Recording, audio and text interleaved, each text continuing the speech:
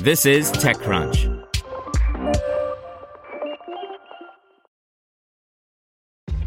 This episode is brought to you by ShipStation.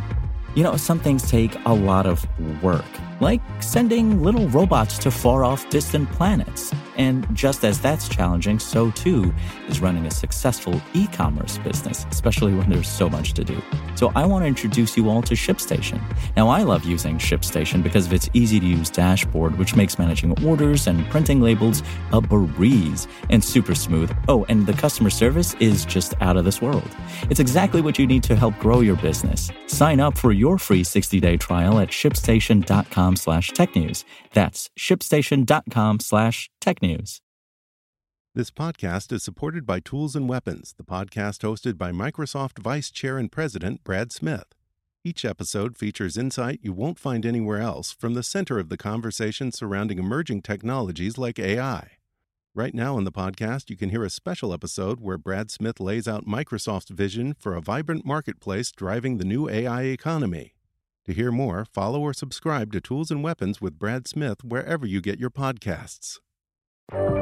This is TechCrunch. Here's your Daily Crunch. Facebook, including all social networks the company owns, which include Messenger, Instagram, and WhatsApp, experienced an outage yesterday. Even Oculus, Facebook's virtual reality platform, and Workplace, its business communication tool, are down. It appears that the outage is caused by a domain name server fail, the naming structure that forms the web's infrastructure.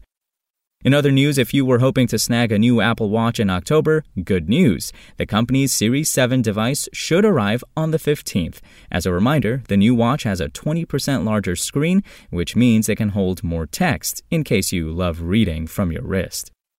And following reports that reveal that a significant percentage of top App Store apps were scams, Apple is allowing users to report such behavior. As part of iOS 15, the latest App Store update lets you report a scam or fraud for both free in-app purchase and paid apps, provided you've installed the app in question. Now let's see what's going on in the world of startups.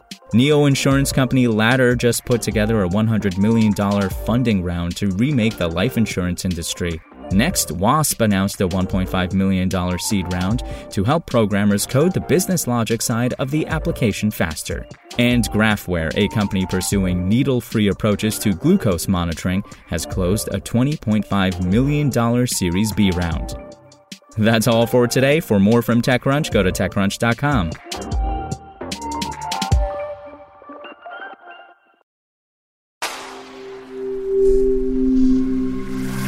SpokenLayer. Want to learn how you can make smarter decisions with your money? Well, I've got the podcast for you. I'm Sean Piles, and I host NerdWallet's Smart Money Podcast.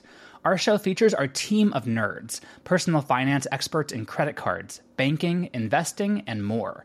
And they'll help you make the most of your money while cutting through the clutter and misinformation in today's world of personal finance. You'll get clarity on strategies to help you build your wealth, invest wisely, shop for financial products, and plan for major life events. Listen to NerdWallet's Smart Money Podcast wherever you get your podcasts.